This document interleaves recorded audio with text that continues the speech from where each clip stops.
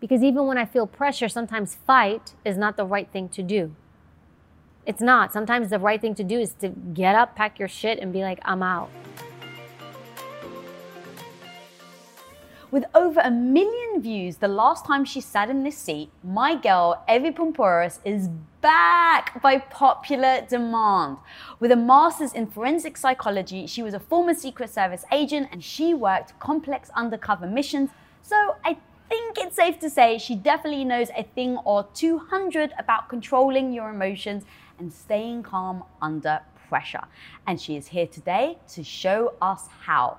So please welcome the badass, no BS Greek girl from Queens who is defending presidents and taking names. The freaking badass Evie Poumpouras. Welcome, girl. Thank you for having me back. Of course. You have definitely had many pressures in your career. I know that you were at the World Trade Center when the planes hit, so you want to talk about immense pressure and just other things that you have done. When I think about how we can help the world in situations when they're feeling pressure, whether it's they've lost their job or they're still stuck in quarantine, family pressures, you are to me the absolute freaking expert. So I want you to help us break down how on earth you stay calm under pressure, whether it's you find yourself at the Twin Towers or you find yourself being pushed by a 7-foot Chinese delegate. It all depends on the situation because they're all so uniquely different. Like if you're talking about, since you brought up 9/11, if you're talking about that wasn't really just staying calm under pressure. For me, that was people are dying, which they were, and what can I do to help? I would not have been okay with leaving because they were evacuating our offices and they were evacuating the area. But for me, intuitively, like I couldn't leave. Like I wasn't comfortable with leaving. You know, and this is how I feel. Like we're all like family on this earth while we're here. And I was like, my brothers and sisters are out there dying. Where am I gonna go? So that's, I feel for me, yes, there was pressure there, but that's where that came from. So because of the passion I felt in helping other people, I didn't really think about anything else. And so that was my driving force. So I think sometimes like, what is your driving force? So for me in that moment, it was helping save another human being's life or helping save other people's lives. And so I just let my humanity guide me. And I just stayed to help. Also in the back of my head, I'm like, I'm a special agent. Why would I leave? I'm like, my job is to help protect people. Where am I gonna go? Like, I'm the last person that should leave. There's pressure there, but again, like I let my humanity drive me with that one. You know, other people suffering, and I was like, I wanna be part of the solution. I don't wanna leave.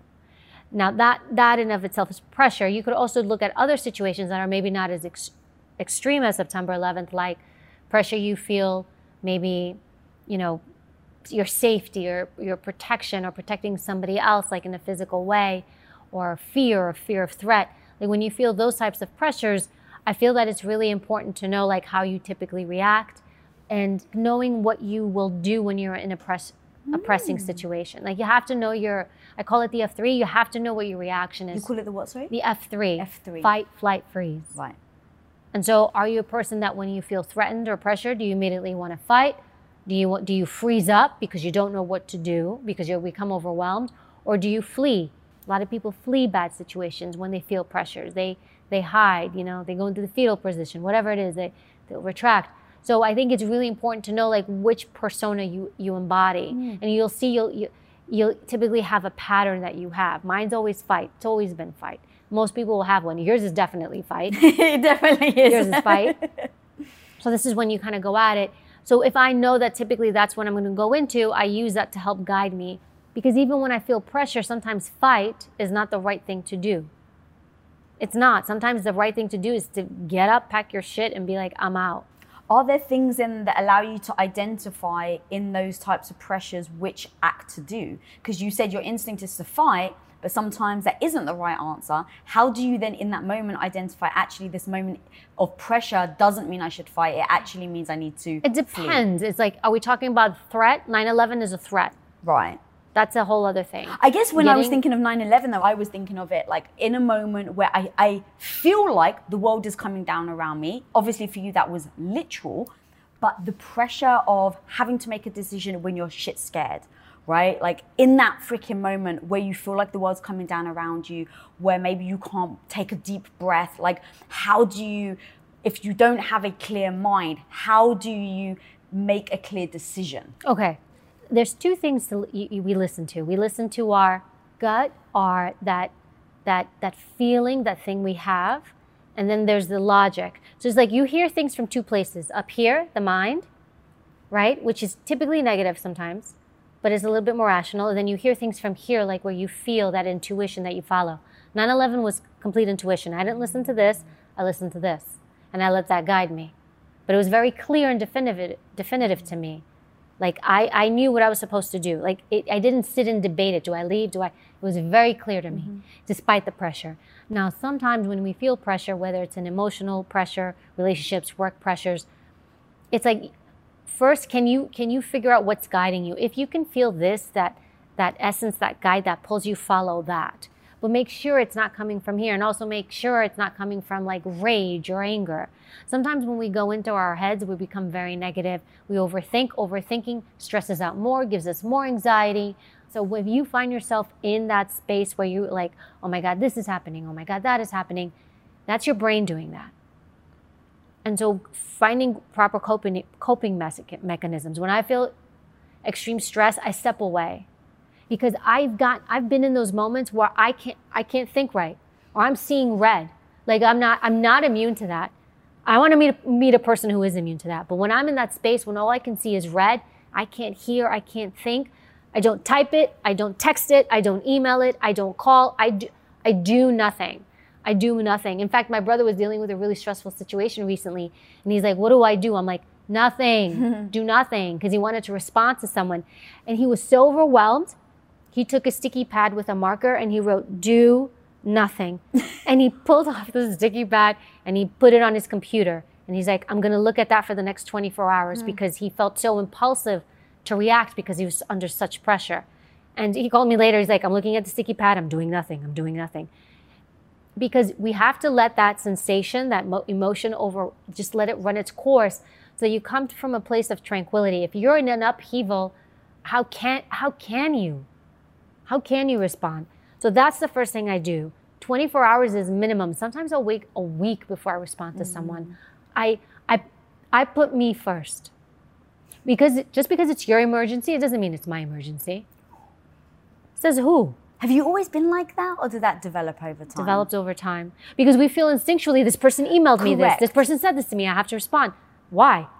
That's their emergency, it's not yours. How did you get to thinking like that then? Probably Secret Service broke me down quite a bit. Really? Because in the service, you have people yelling or screaming, or they're attacking, or you're arresting someone, or so many things are happening, and you got to keep it together. Like you just can't respond and not be thoughtful in it.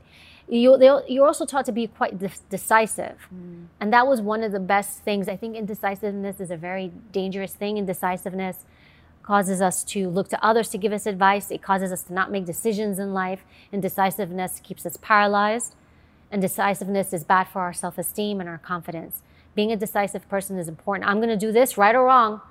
I'm doing this. And then you learn from there, and it really grounds you. So that was a key thing. But as far as like pulling back and not responding, that came from there. It's like I can't respond the way other people respond. Like if I was dealing with the public, sometimes the public doesn't behave right. I can't mimic that. So if somebody in the public is escalating, I have to be very careful. I'm like, I can't escalate with them unless I strategically need to escalate with them. Because I'm in a position of where I can take another human life, or I can take somebody's freedom away. So I had to be very, very have composure. But I also went through a really thorough screening process to get into an agency like that. I went through quite a bit of training. So what they did is they put us in a lot of stressful situations. And the mindset was, if you can't control the stress in this controlled environment, how are you going to control yourself out on the street? But you don't become this person overnight. I didn't become this person overnight. This is work. It still is work. There's still moments where I'm like, what the? And I'm like, I will stop. I'll put music in. I'll go run. I have my tool bag, and I pull from my tool bag, and I'm like, I'm gonna do this to get me to stop. Or I'll listen to an audiobook. I'm a huge fan of audiobooks. I'm gonna take my mind and transport it somewhere else. Or I'll go surfing. I interrupt myself. And we talked about it last time, disruptors. Because so I can come back to a place where I'm not stressed out. Another thing I do is like, I call it like I bubble wrap myself from people. Because what you can do is I can become really heightened and thrown off by somebody else's chaos and energy. So if somebody's like all over the place and angry and freaking out, what happens? We escalate with them. And I recognize that. I've taught myself to recognize that. And I'm like, they're escalating because they've got something going on up here. Don't go with them. So I stay. Remember once I did this interview with this young man, and I was interviewing him for a job, actually. I used to do the polygraphs in the U.S. Secret Service. To get the job, you had to take a polygraph and you had to pass it. And I gave him a polygraph, and we got into the topic of, I want to say it was either drugs or criminal history. There was something he was hiding. I believe it was drugs. And we were talking about his experimentation and usage. And the whole interview, he's sitting there, he's super composed. And then the moment I got into this topic, I started seeing his behavior shift. And he started just rocking back and forth in his chair. And then he goes rocking. And then I keep moving into the conversation, asking more in-depth questions, and he's rocking harder. Then I see him start scratching himself, and I see all these blotches of red. And I immediately notice, I'm like, he's having some kind of breakdown right now because this is stressing him out. It's likely it's stressing him out because he's about to lie to me, or he lied on his paperwork because there is something there. And I remember he jumps out of his chair and he starts ping-ponging back and forth in the room, completely stressed out as he was talking to me. At that point, I stopped. And I remember like my chair had wheels on it, and I wheeled myself back. I didn't get up out of the chair. I didn't mimic his demeanor because it would only escalate with him, and I would also escalate myself. I let him go through whatever he was going through. I maintained my composure, and eventually I was able to calm him down. But this is with anything else. I don't let other people pull that part out of me. I decide when it comes out. And so I'm just very mindful. This person's having an emergency. It's not my emergency, it's theirs. When we talk about pressure, when we talk about self-esteem and sticking up for yourself, like all these subjects, I honestly think you're the freaking expert because you've got actual training. And so it's so powerful. But then once you bring emotion in it, right, it becomes slightly different. So, but I also mess up. I've messed up. Right, which I think is amazing. That's the thing. Like I don't know how many times I've messed up. And so, but it's when I've messed up that I'm like, man, I shouldn't have done that. Man, I shouldn't have said that. But this is the difference. I choose to learn from it. And I choose to make it a lesson, whereas other people are like, yeah. And then you wonder why you're messing up all over the place. Like I look at things and I assess things, and I'm truly honest with myself. Like every night I say to myself one thing: what could I have done better today? What could I have done differently today? Because I take accountability, and when I take accountability, man, I flow. But when I don't, I hit walls. I understand that I don't know everything. And is that because you know yourself so well? Because what I love is, and I think this is why we get along so well, we think very similarly. Like I'm the same. It's like, what can I do better? Because it empowers me to do better. But I know a world where a lot of people, even asking that same question at the end of the day, a lot of people in this space that I've also interviewed have said, I always say like, it's okay, Lisa. Like, what did you do great today? And it's self-soothing. And I actually understand that part of it. But I'm like you as well. I also have the other side that at the end of the day, I'm like, what could you have done better? How do you use that to empower yourself and not to shame yourself for doing things wrong? No, I don't shame myself. So then, tell me, how does that not feel shame? But you can be both. You can be like, what could I have done better? And it's like, okay, I could have done this better. I messed up, and I will say to myself, that's okay. So what? You can be both. You can hold yourself accountable and be like, I messed up. Who hasn't? Who hasn't? And it's all right. It's like, all right, you messed up. Move on. Yeah. And there needs to be no shame. Yeah. Because it's so important the way you talk to yourself and treat yourself and speak to yourself. Like, I wouldn't tolerate somebody else being like, shame on you. So why would I shame myself? I understand and take accountability. I messed up. I shouldn't have done this. I shouldn't have said this. If I need to apologize to someone, I will. It's very rare now. But I will own it. I will own it. Like if you're going to a relationship, like if I argue with my significant other, or even with my mom, I go back and I'm like, you know what? In that moment, I'll be like, I was right.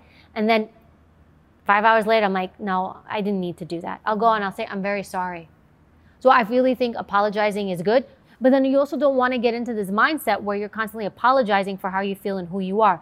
Apologize when you need to, but that mindset and that language also pulls you back into this subordinate place. Apologies are important when you need to apologize, but when you don't, like if I argue with my significant other, I'll be like, I'm not apologizing for this one. Not because I'm right, but because it's not, the situation isn't right. And I want to address this with you. I will hold it.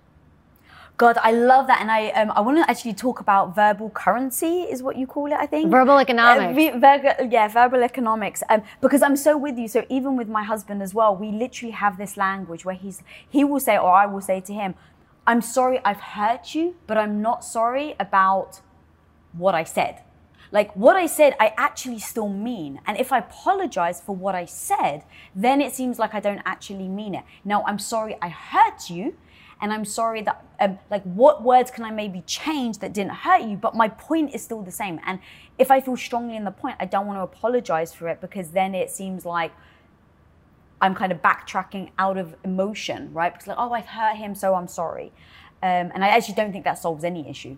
No, but I think what you're doing is right. But you also have to acknowledge that you did something, whether you like it or not, whether you agree with it or not, it upset him. So it's not like, well, I didn't mean it that way. Well, it doesn't matter how you meant it. This is how I took it. But sometimes I will apologize because I'll be like, I'm sorry we fought, or I'm sorry for what I said, or I'm sorry for my behavior. Because I am hot-headed. And, you know, usually it's to the people closest to us that we'll keep our composure out in public typically or with work, and we lose it at home. And that's no good either, because that's how you lose people. That's how you hurt people. Like you're not meant to come home and dump on people. And that's something to be very careful of. So I came from a very high stress environment. And even after I left the service, working in television, in the industry, like there's so much stress. I had to be very mindful of that, to take that out on the people I go home to. They're not there to be your dumping ground. Because at some point, like you're gonna affect them and then you're gonna end up like, where is everyone? Everyone left you. Because you're dumping all your stuff on them. Like they have a day, they're going through everyone's going through something. And so self-assessment is such a huge thing. And I go by like, I'm not always right. Humility is a big thing. Like people need to have that. I don't know where that's gone. Everyone knows everything. Everybody's super self-righteous. Like have some humility. You don't know anything. None of us do. Oh, where did Socrates? It was Socrates, I believe, said this. He said, I know I'm smarter than you because I know I don't know everything. And that's how I feel. And so when I feel people going, like that self-righteousness or that like, I know everything, like tune out. I'm like, okay, I do the head nod. I'm like, so great talking to you. I'm going to go do business elsewhere. I'm going to go hang out elsewhere. And I'm really like thoughtful about the inner circle I keep because I want to grow as a human being. And if I keep negativity and people who don't control themselves well, and that's another thing as far as pressure, be around people who handle pressure well so you can learn from them. I watch other people. Do you know, working in the White House, that was a huge, like it was going to like school every day. Because I would watch the presidents, the first ladies, deal with serious pressures. And I'd watch how they handle themselves and I'm like, note to self. Yeah. They would deal with horrible messages or emails or hate or all these different things. And they would wake up and the president of the United States, he still has to go to work. He still has to run the country. He can't just sit there and fall apart. You have to keep yourself composed. But at the same time, they surround themselves by what? Other people who help keep them strong. You have a cabinet. And so I look at myself as like, I'm not the president, but in my mind, I'm like, I'm me.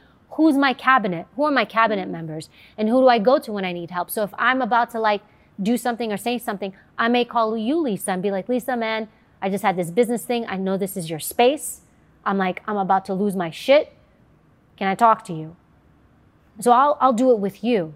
so I don't do it elsewhere. But I'm mindful of where I project that. Now I'm mindful not to dump on you, but I'll go to you because I feel like you know the space. Teach me. So I think that there's so many different outlets. It's like assessing yourself, surround yourself with strong people. If you're around people who like lose their shit, guess what you're gonna do? Lose your shit, and don't mimic other people. When they escalate, don't follow the lead. Don't follow. If you own your own business, when an employee leaves your company, whether on good terms or bad, it can feel, I hate to say it, but it actually can feel personal, like you and you alone are the one to blame. And it actually may even trigger you to lock down your business, not open yourself up, and not actually risk trying anyone else. Like you actually would your heart after a bad breakup and avoid looking for that new partner altogether. Well, let's face it, sometimes we can do that with hires as well. And trust me, guys, I've been there. I get the thought of bringing in a new stranger into your business actually fills your heart with more anxiety than it does love and joy. But when you post your jobs on LinkedIn, you can actually feel the confidence that you will find the right person for the right job fast, because LinkedIn isn't actually just another job board. LinkedIn has a vast network of more than a billion with a B professionals, which makes it the best place to hire. Because guys, it gives you access to professionals that you actually can't find anywhere else. And so LinkedIn does all that while making the process easy and intuitive, which then makes hiring with confidence easy when you have that many quality candidates. And it's so easy, in fact, that 86% of small businesses get qualified candidates within 24 hours. So post your jobs for free at linkedin.com/Lisa. That's linkedin.com/Lisa to post your job for utterly free. And of course, terms and conditions always apply. As an entrepreneur, one of the biggest challenges you will face is the negative voice in your head. You know who I'm talking about. That maybe not so small part of you that loudly doubts your abilities to actually pull the things off and make a living from your passion project. But you gotta overcome that negative voice in your head, homie, because I'm telling you, you can do it. Especially if you use Shopify.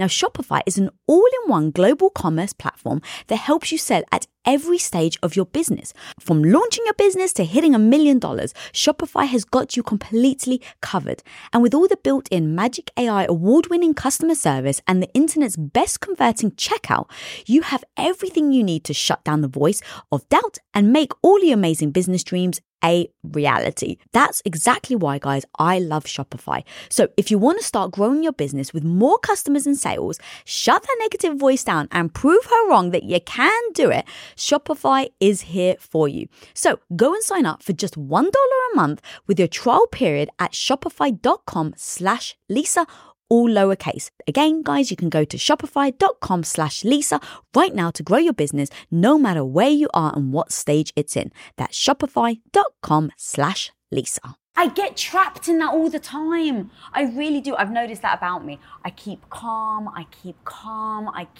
But then like after a certain moment, like if someone keeps escalating, I keep calm. I'm like, Lisa, you're doing good. People escalate. Lisa, it's okay. You're doing good.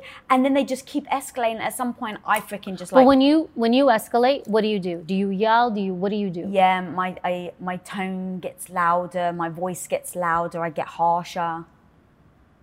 I mean, don't get me wrong. Like I've been in spaces like that. When I feel that, I really remove myself. I go quiet. So you said something earlier, like I go silent. When I can't keep composure, I go silent.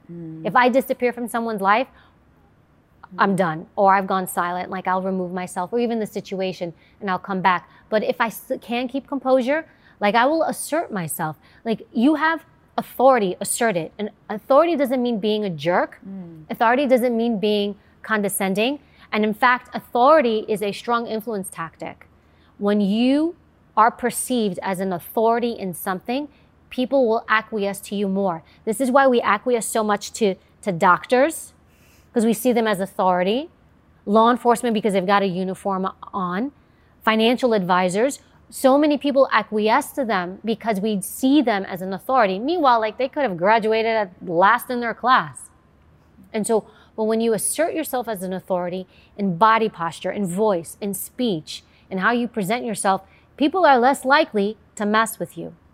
So from the onset, like I had to learn this a lot in the interview room when I would interview people who were criminals, who would see me and be like, oh man, this is going to be an easy day. because I worried about that initially. But I controlled that from the moment I met that person. From the moment I met them, from the moment. Break it down. What do you mean by that? Hi, how are you? I'm Evie Pompuris. Nice to meet you. And if I wanted to throw in special agent, I freaking would. Hi, I'm Special Agent Pompuris. Nice to meet you. Come with me. Now, granted, this was an interview environment, but I set the tone. Now this person understands that she's an authority here. I established myself as an authority. And that's really, really important. So I won't be passive. Passive is no-go because that builds up and then you blow up on people. But if I'm also dealing with someone who's like, I'm sorry, a buffoon, I'm done dealing with you. I will minimize my detailing, my dealing with you. I'll deal with you via email if I have to. I'll pull back. I'll have my manager deal with you. I'm like, hey, I don't want to talk to this guy. This guy's a bozo. I know I got to work with him. Can you handle him? So I'm strategic. I don't need to handle him. I love that. I want to go back to verbal economics. Talk to me about that, because I'm such a advocate for, like, words matter. The words you use for yourself and the words you use to others can signify either with yourself that you're inferior or superior, and then to others whether you feel, because like you said, right, authority. So the language that you use in order to express the authority, I assume, is extremely important. What are the things that you feel make all the difference in that situations? So verbal economics didn't come from me. It came from one of my former colleagues, Lee, who's a great interviewer and negotiator. And he said, we talked about language, and he said he turned the coin, because we talked about how important it is the words we use, because we would be very mindful of the words we use when we would talk to people, because certain words can put people off and make them shut down, and other words can invite them in and make you appear more open, and they communicate with you more. So he would call it verbal economics, meaning we live in a time where we think I have to say everything I'm thinking. Like, I was mentoring this woman once. She's like, I talk really fast because I'm trying to get everything I'm thinking out of my mouth. And I'm like, why? Choose what you let out. Not every idea that pops into your head should you verbalize. Because when you do that, you're not putting weight into your words. So verbal economics means choosing your words thoughtfully. And then what you're about to say, think of it as money. Right. And the more powerful and impactful the words, the more money you're putting down. It's currency that you're using with another human being. And if those words you're using have currency, have weight, they're going to impact that person more. But if you're just like spewing out everything you're thinking, there is no currency there, because nothing is really truly of value. Look, it's going to happen where people and things are going to come out the wrong way or say the wrong thing. But when you can slow it down and really use this mindset of verbal economics, my words matter and they have weight, that they impact another human being in some way. And it can impact them in a positive or negative way. And it can also impact me, whether what I get from that relationship is positive or negative. So how do you start assessing which are the high dollar bills and the low dollar bills?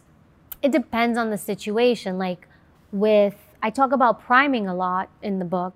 And priming is, you can prime people to be more open with you. And it's actually good negotiators, good people who do business. Before you do a pitch, we used to have the saying, even in the interview room, your opening line, you should always write that thing down. That should be rehearsed. You should never fly by the seat of your pants.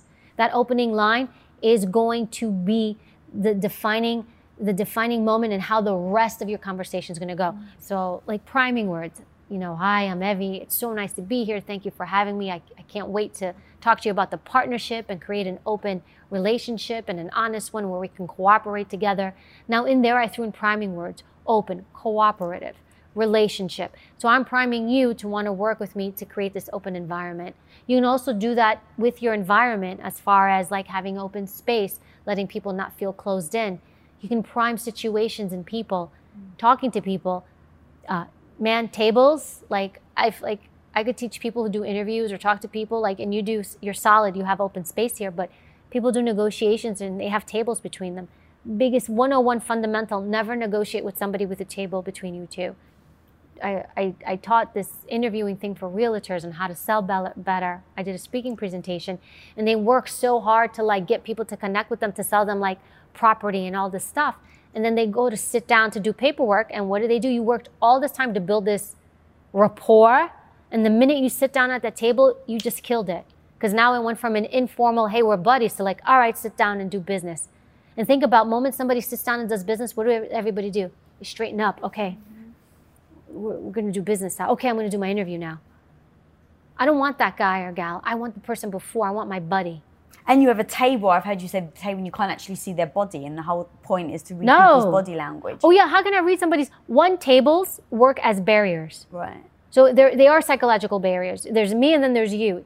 Even I teach, I have a podium. I never stand behind my podium. I come out from the podium. I walk through the aisles of my classroom because I let my students know, hey, it's not me and then you. Right. It's us. I'm here with you. Are we doing dates wrong then? Because people go on dinner dates. No, for a date, you don't know this dude, you're a guy. Like, you want to have some space between you. Like, me walking through the aisle and having a couple of feet between me is different. When you're sitting at a table, what are you talking about? 1 to 2 feet? Not on a date, like, I would be super thoughtful, especially if you don't know somebody. Like, first dates, especially using apps or whatever, you really got to be mindful about who you meet. Public places, the first few dates, definitely have some space. Monitor that space, like, between you and that person. Don't give personal information. Don't have them come pick you up at your home. I know I just went on a tangent with this, but I have so many people ask me about this, and I'm like, you have to be really careful. Don't trust unconditionally. Like, you don't know people. I really like that, because if you know that you're about to put yourself under pressure, whether it's a date or whether it's a job interview or whether it's something else, having these tactics of like how far to sit from someone. Like, I think about a lot of things. I don't even think about that, or like how that would impact you. But I think about, this is what happens. When you're under pressure, you think about who? Yourself. And that's all you're thinking about. Me, I, I'm under pressure, I'm under this. And you're not thinking about the person across from you. One of the ways I deflect pressure too for myself is I'll think about that person. I forget about me, that I'm going to present, I'm going to speak, I'm going on camera. And what I do is, to relieve the pressure off of me, I'm like, what does that person want? And so when I can focus on who the recipient is, I forget about myself. So that is truly another tactic. Like, I just shot something, project here, and I wanted to make sure I did a really good job when we were shooting. And I took it back to like, I'm delivering something for the viewer, something somebody's going to see. And so that's what matters. So I took myself out of it. I'm nervous. I want to do a good job, me, and I made it about them. What do they need to see? What do they need to hear so that it feels impactful and authentic? And that distracts me from me. But if you're presenting something, so to speak, be prepared. Like, a big part of pressure is not being prepared. And if you're prepared, that's one less thing you have to worry about. If you got on the right outfit, that's one less thing you have to worry about. If your hair and makeup are done in the way you feel confident, that's one less thing you have to worry about. So I look at it as columns. Let's say I'm nervous about something, right? I'm nervous about speaking because I'm just nervous and the pressure of speaking. So here's that column, speaking. I'm like, all right, here's where I have a struggle, but what other columns can I control? Well, I can control what I wear, so I feel good and strong. And I can control how I look, and I can control how much I prepare, and I can control my paralinguistics, my voice, my speech, my rate. So I'll check all these other boxes, where here it's like, all right, here I'm still kind of flailing a bit, but I control all these other things. Because you can go into a situation, and then again, going back to my previous career, where we would go into situations, have all these protocols in place, but in the end, I don't know how someone's going to respond or react, or if there's going to be an attack or whatever it's going to be, but I controlled all these other verticals. I'm prepared. I've got my gear on. I've got my shoes on that I need to run or fight with or whatever. My hair's pulled back. I'm confident. I got a good night's sleep. Whatever I need to do, I checked all those boxes so that when something does break bad or there's pressure, I'm good here. I just got to worry about here. I love that. God, every time I talk to you, like, the thing that always just screams so much is you just take ownership. You take ownership over your actions. You take ownership over the outcomes. And I heard you in your book talk about taking ownership over the outcome. And a lot of people give away their power by saying, but this person advised me, this person told me to do this. And so they're giving away their ownership over the situation. But I've heard you talk about, like, no, even if other people give advice, it's on you. Talk to me about that. Have you always felt like that? How do you do that? And how do you do that and not going back to the shame thing, take ownership over it, but not shame yourself for I it. love what you just said, because what you said is exactly right. What a lot of people do is we'll blame other people because we think we're protecting ourselves. I'm going to blame this person because I don't want it on me. But what you don't realize is in the long term, you do damage to yourself, because that becomes your default. And now nothing is your fault and everything is everybody else's fault. And then nothing's going to work out for you. And you give your power away. When I blame other people, I do the exact same thing. And I came from an agency where they're like, they don't want to hear excuses. Mm-hmm. Save your excuses. So I was also groomed like, own your shit. You make a mistake, own it. You make a mistake, fix it. Nobody wants to hear it. Find out what it is, fix what it is, and then that way you can move forward and excel. You make yourself more insecure, and you hit your own confidence when you do that, when you blame other people. Because you're saying, all these people have control over me. Mm-hmm. I have no control over my fate or what happens. I'm the captain of my ship. So I'm going to steer the direction it goes. And if a wave comes and it knocks me over, then I'm going to fix my ship and steer another way. I love that so much. And so I've been, as you know, been suffering with health issues for 5 years. And for the first 3 years, I was going to all the doctors, waiting for them to fix me. But over time, I figured out what was wrong with my gut, and there was abuse on antibiotics. I was getting sick a lot. And so I was blaming the doctors. It's the doctors' fault. They were giving me too many antibiotics. I shouldn't have been having too many. They were just prescribing it. And I was then going to the doctors to fix me. Then the ownership thing came in. I was like, hang on a minute. If I say that it's on them that caused this, how can I then take ownership over fixing it? But if I flip my mind and say, Lisa, this was you. The doctors didn't force antibiotics down my throat. I swallowed them myself. The doctors would say, you know, I probably shouldn't give you this many antibiotics. Never once did I say, why? Never once did I sit there with Google and go, what is the worst thing that can happen if I take too many antibiotics? And once I realized that, I was like, wow, this is all my fault. And that's amazing, because now I can fix it. Now I'm not waiting for the doctors to fix me. And immediately I started going to biohacking. I got like glucose level monitors. And since then, over the last 2 years is when I've finally been able to make change. Do you realize that, this is profound for me. Do you realize that you were taking these medications and not questioning anybody? Why? Authority. Yeah. A doctor gave it to you. Yeah. Oh, he must know. He must know. Well, if he's telling me to take it and we don't question, it's like, oh, okay, doctor, the doctor told me to do this. The doctor told me to do that. But you're choosing to put it into your body. Mm-hmm. Like, we have no sense of like responsibility over ourselves. You are responsible. Like, I am responsible for myself. So whatever happens to me because I choose certain things to some degree. Like, I choose. Like, I have a choice, and like, I monitor that decision. And if I choose wrong, I chose wrong. Rather than like this person, this. If I could say one of the things that, I don't want to say it's a pet peeve, but one of the things that disappoints me sometimes with folks is like when I hear excuses. And I'm like, why are you blaming everyone else for everything? Like, life is being done to you. You're not doing to life. You're not experiencing life. You're not doing it. It's being done to you. Everything is being done to you. And it's so easy to get into that mindset. Mm-hmm. Right, because a lot of the time excuses are valid, like they're valid, right? If you were to come to me and you were like, oh my God, I just got robbed. And you're like, this guy, he was like 7 foot and I didn't see him coming. And so all of these things, like, you know, and let's say they robbed you. But if you had said, oh God, this is a terrible situation. In fact, I don't want to be victim blaming, and I worry that I'm about to go down a whole victim blame thing. There's actually something called victimology. Really? Yes. What's victimology? Victimology is when we look at people who have been victims of crime to see if there's certain patterns. And there's certain things that make somebody either more or less susceptible to crime. And lifestyle is one of them. And so your lifestyle can impact you. It's not about blaming. It is lifestyle choices. How do you separate the two then?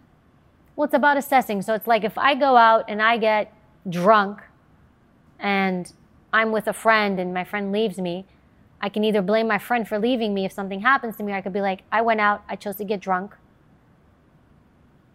Part of that's on me because I didn't have a proper plan in place to make sure I had the right friend, to make sure maybe I didn't go out and get drunk. Growing up, I avoided drinking. I grew up in New York.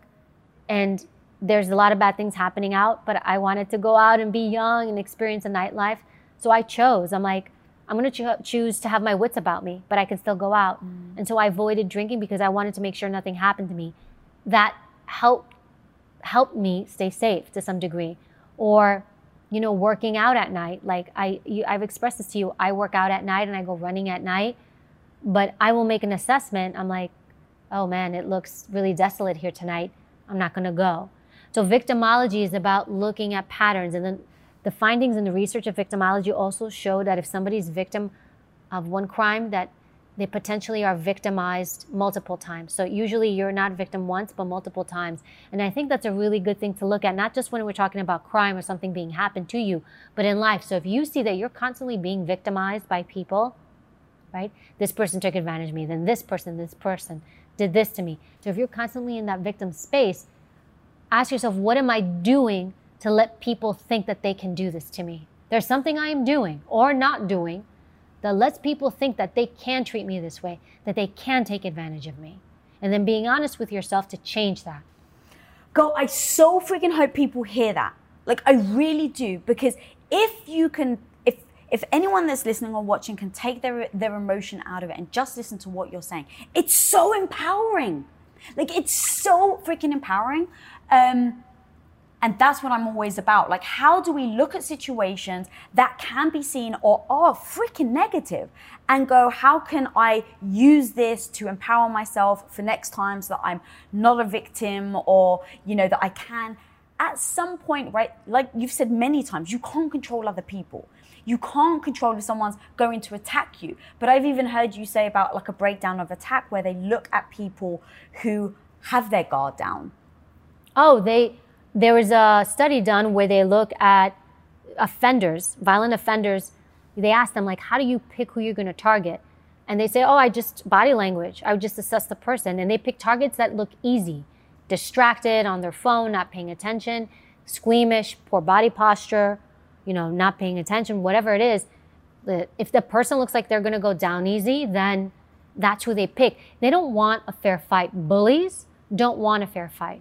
They're not looking for their equal. They're looking for people that they can take over and abuse. That's why children are constantly being victimized, because they're the least able to take care of themselves. And so that's why you see so much of that. But that's what bullies and predators do. Fight back, speak back, walk away. Like, you have choices. You have choices. You said in relationships as well. That kind of threw me. I was so thinking of, you know, but people find themselves in really bad relationships and abusive relationships, and they'll, you know, and they'll say, "I can't leave." It's like, I know I'm oversimplifying this, but you're also making a choice to endure what you're enduring. I'm not saying it's right. No, look, this is one of those super sensitive subjects, and the reason why I wanted to do the show right from the beginning is talk about the hard things, not to make anyone feel badly, but honestly to freaking empower them.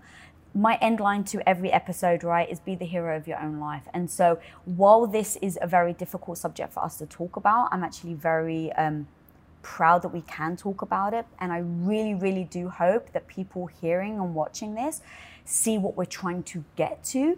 I want to echo, we are not victim blaming, but you are giving people strategies and tactics that I really freaking hope if someone watches this show today and they heard you, Evie, and because of that, they make a change. They don't get drunk in a situation or whatever it may be, and you may have just saved them. So it's important to talk about this. So thank you, thank you, thank you. Yeah, and I just want to be honest too, like, I'm not unscathed. I'm not without scars. Like, I've learned hard lessons as well. Like, I'm not completely bulletproof. I've had situations happen to me, bad relationships happen to me, bad situations. I was victimized too, but I also, like, maybe made certain decisions, or there was points where I could have chose differently or done something differently. And I chose, I'm like, I'm not going to be here anymore. It's not an easy thing. I'm not simplifying it. But when I say this, and I think what you're echoing is super important, is like, to give power back to that person. It's like, you know what? Don't let yourself be in that victim mentality. Know that you have power. And when you feel power and you feel strong, then you can make powerful choices. But when you live in that victim space, and when somebody pushes you to live in that victim space, like, you can make the choice to say, I'm not going to live here anymore in this way. And how you go about it is up to you. Look, training definitely enhanced that for me, because I did come from in a place where like people like, I don't want to hear your excuses. I don't want to hear you get the job done. Like, we don't have time for that. And then also, like, I couldn't be that way because I was responsible for other people's lives. Like, I had a huge responsibility, whether it was protecting somebody's life, you know, jumping in front of a bullet to save someone. I had to be capable and able and willing to do that, whether it's arresting somebody, being thoughtful in my actions and making sure I'm not causing harm to anyone, but also protecting my environment and my people, or even interviewing people. You know, it was just as important for me to get a confession from someone as it was to clear somebody's name who was being looked at for a crime that they didn't commit, so that the wrong person doesn't get accused. Those held huge responsibilities. And so I had to shed these blaming others, the victim, and that mindset very quickly and take ownership. And once you can get into that space where you own yourself and your decisions, you start to free yourself. Yeah, I know, and yeah. It's easier to be like, it's that person's fault, or it's that person's fault. Have you found, though, it's easier, but once you make the shift, it's not. Like, I would never give my power away now, ever. But I had to make the shift first to realize how powerful owning stuff is over blaming someone else. I think I was very fortunate because I was in an environment for many years. Like, I was in the service almost 13 years. And that helped solidify my mindset because I was around, this is why influence is so important, like who's around you. I was around other strong people. Granted, they were mostly men, but you know what? I succeeded on the same level you did, so I earned my spot. And we respected each other. And so because I was around other strong, resilient people, what did I become? Strong, resilient. And there's moments where I'm like, I'm blaming somebody else. You know, even if that person is wrong, it's like, okay, I can acknowledge this person not so good. Maybe I won't work with them again or do business with them again or have a friendship with them. But again, I chose. And even if it's a bad relationship, I've had those where I'm like, I choose not to be here anymore. I have to choose that. Boom. Love that, girl. Guys, if you haven't got this woman's book, I've read it 3 times. That's how much I love it. Go get this woman's book, Becoming Bulletproof. Follow her at Evie Pomparis. There it is. Guys, if you're not subscribed, click that subscribe button. If you're not following me, follow me at Lisa Bilyeu. And until next time, guys, be the hero of your own life.